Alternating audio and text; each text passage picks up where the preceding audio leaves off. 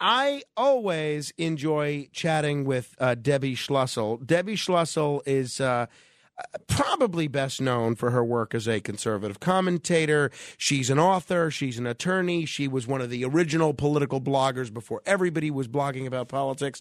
And we also like to take advantage of her expertise or at least her passion, as a film critic. And Debbie, it is great to talk with you. Thanks so much for joining me on the radio again. Thanks for having me. Good to be back.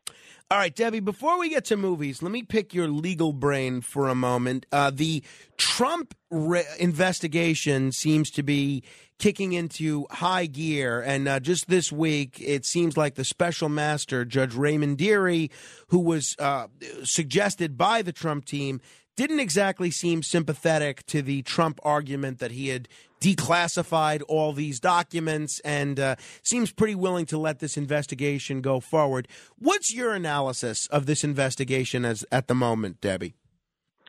So when we spoke about this a little while back, I said that I was a little skeptical of what kind of documents he actually had there. And I said, I'd like to see what they are. And that's still my view. But if he did have documents he's not supposed to have that do have sources and methods as they're claiming, then that is troubling. You don't want people who are former presidents to have that stuff. I would love to see what Barack Obama has in his possession, what Bill Clinton has, what George W. Bush has. I think they probably all have things they're probably not supposed to have. I do think a lot of this stuff with Trump is a little bit of piling on. I think a lot of it is we have midterm elections coming up. And I think it's interesting. There are all these Trump books coming out again. He hasn't been president for almost 2 years now. And I just think a lot of this is political posturing that's really unnecessary and designed really to try and keep him ever from running again, and also to make the Republicans look bad and maybe to divide the center voters away from the Republicans. Again, though, if he does have anything he's not supposed to have, that's troubling. I didn't like how they took the picture of everything spread out on the ground, which we know that they took from where it was actually stored. I just would like to see more for myself, because the problem is that everything against Trump has become so political. And, as I've told you, I didn't like him personally, but I did like a lot of this stuff he did. And that's why I voted for him each time I could. And I just don't like when the Justice Department is used as a tool of politics. And is that really what's the worst that's going on in this country, that the Justice Department needs to use so many of its resources on him? Now, yes, there are people that are favorable to him or could be disposed to him that he appointed who've made some decisions that are against him. And I think that should tell people that, if they're deciding against him, maybe there is something there, and he probably should have cooperated over the year and a half or whatever it is that they were trying to get these documents. And I do think sometimes he's his own worst enemy in terms of his behavior, and also in terms of cooperating and being a little bit delusional and a bully.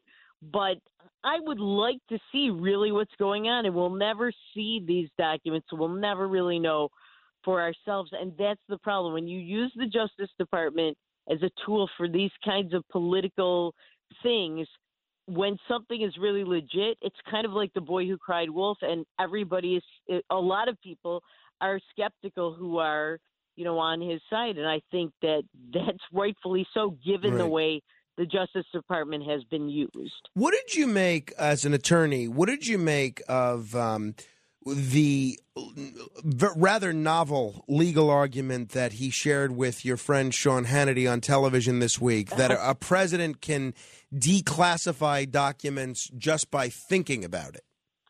Yeah, well, my friend Sean Hannity.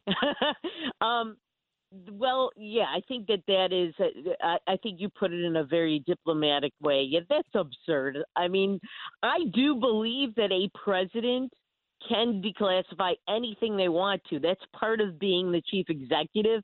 But just by thinking, right, you got to I let think somebody know. That's absurd. Yeah. Yeah. Okay. There has to be some kind of demarcation of what you're doing, so the rest of the Right. government Folks have to know that it's now no longer classified. That's fair. Okay. Want to go through a couple of movies. Very new out this weekend, a movie that's been the source of a great deal of controversy, mostly because of what's been happening behind the camera, is a film directed by Olivia Wilde, starring a guy I guess is her new boyfriend, Harry Styles. The film is called Don't Worry, Darling. What's this film about? Is this film worth seeing? So I did not care for this movie. It's very high on style.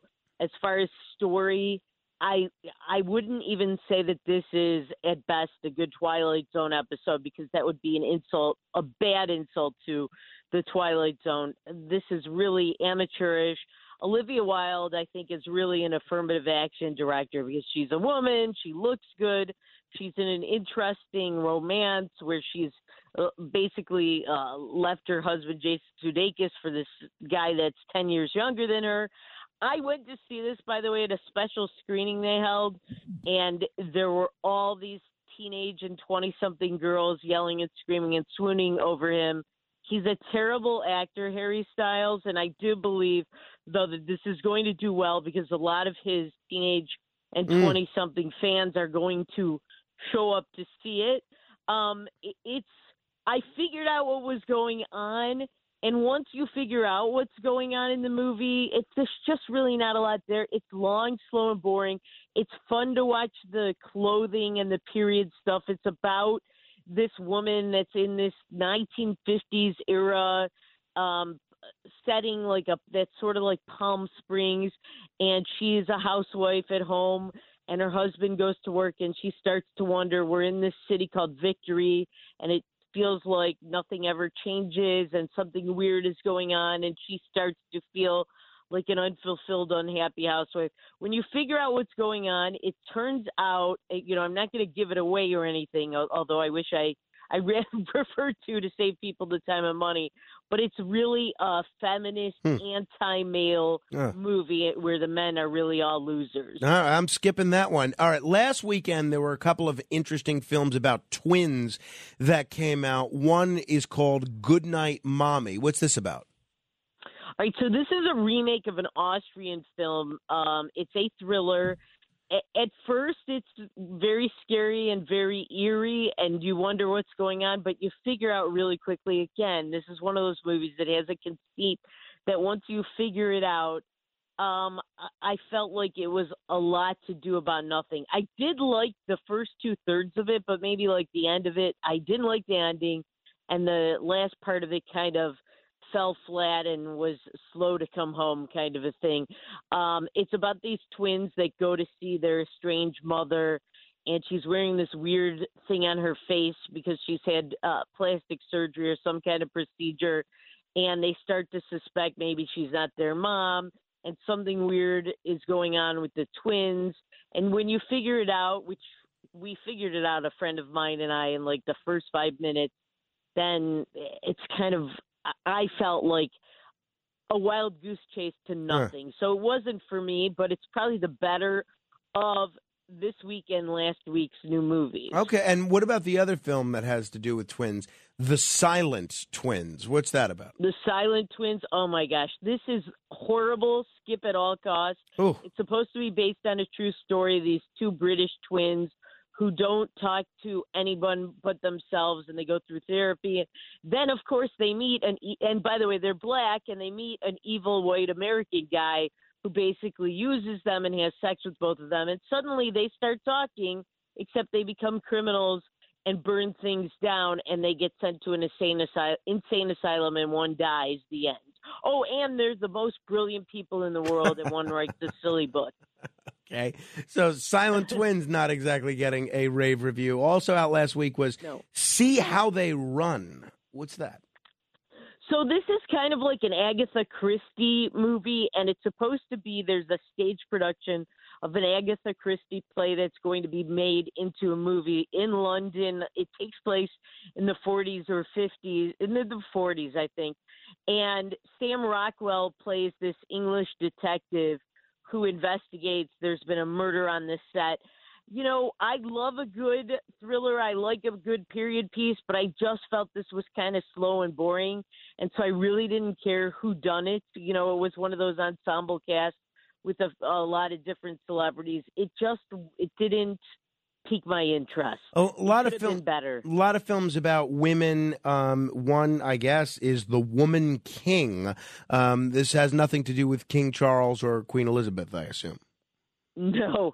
So this is about this tribe in Africa, the Dahomey tribe, and it's supposed to be true story, except the whole thing is a lie. And when even the 1619 Project, which itself has lied about history and, you know, America's history, it says we are built on racism, when even they say that this movie is trying to cover up for black racism, I pay attention. And there was this group of women warriors supposedly that are so strong and can beat up all the men and kill them, which actually didn't happen in history because some French people came and they actually killed 500 of these women that were so tough and strong in the late 1800s.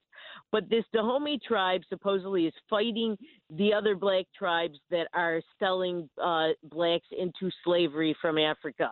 But in fact, in real life, the Dahomey tribe's stock and trade was selling blacks into slavery from Africa. So they weren't fighting slavery. They were the slavers. They also show the white European that come to get the blacks from Africa to enslave them. And it's funny because they actually don't show who really enslaved, who really was one of the major white forces in the slave trade, which is the Berber tribes and the other Muslim slavers. They don't show that in the movie, of course. It's just evil white Europeans. All right, so it doesn't sound like you're too enthusiastic about anything this week. But if you have to see something, if you're hard up for something, see Goodnight Mommy. Exactly, and also I would say on Netflix there was a movie I liked called Champion about this Polish boxer, a true story, who survived Auschwitz. That's very inspiring. I also liked on Netflix the documentary about the anthrax attacks right after 9/11. Well, that's interesting. Especially for New Yorkers. Oh, totally. What's that called? Do you remember that? I think it's called something like In the Shadow of 9/11, the anthrax something or other. If you put in anthrax in the Netflix search button, you'll find it. Got it. I will check that out. Okay. All right. I will check that one out. The anthrax attacks, I think it might be called, if that's possible. The anthrax attacks on Netflix. Debbie, it's always a treat to talk with you. Have a good weekend.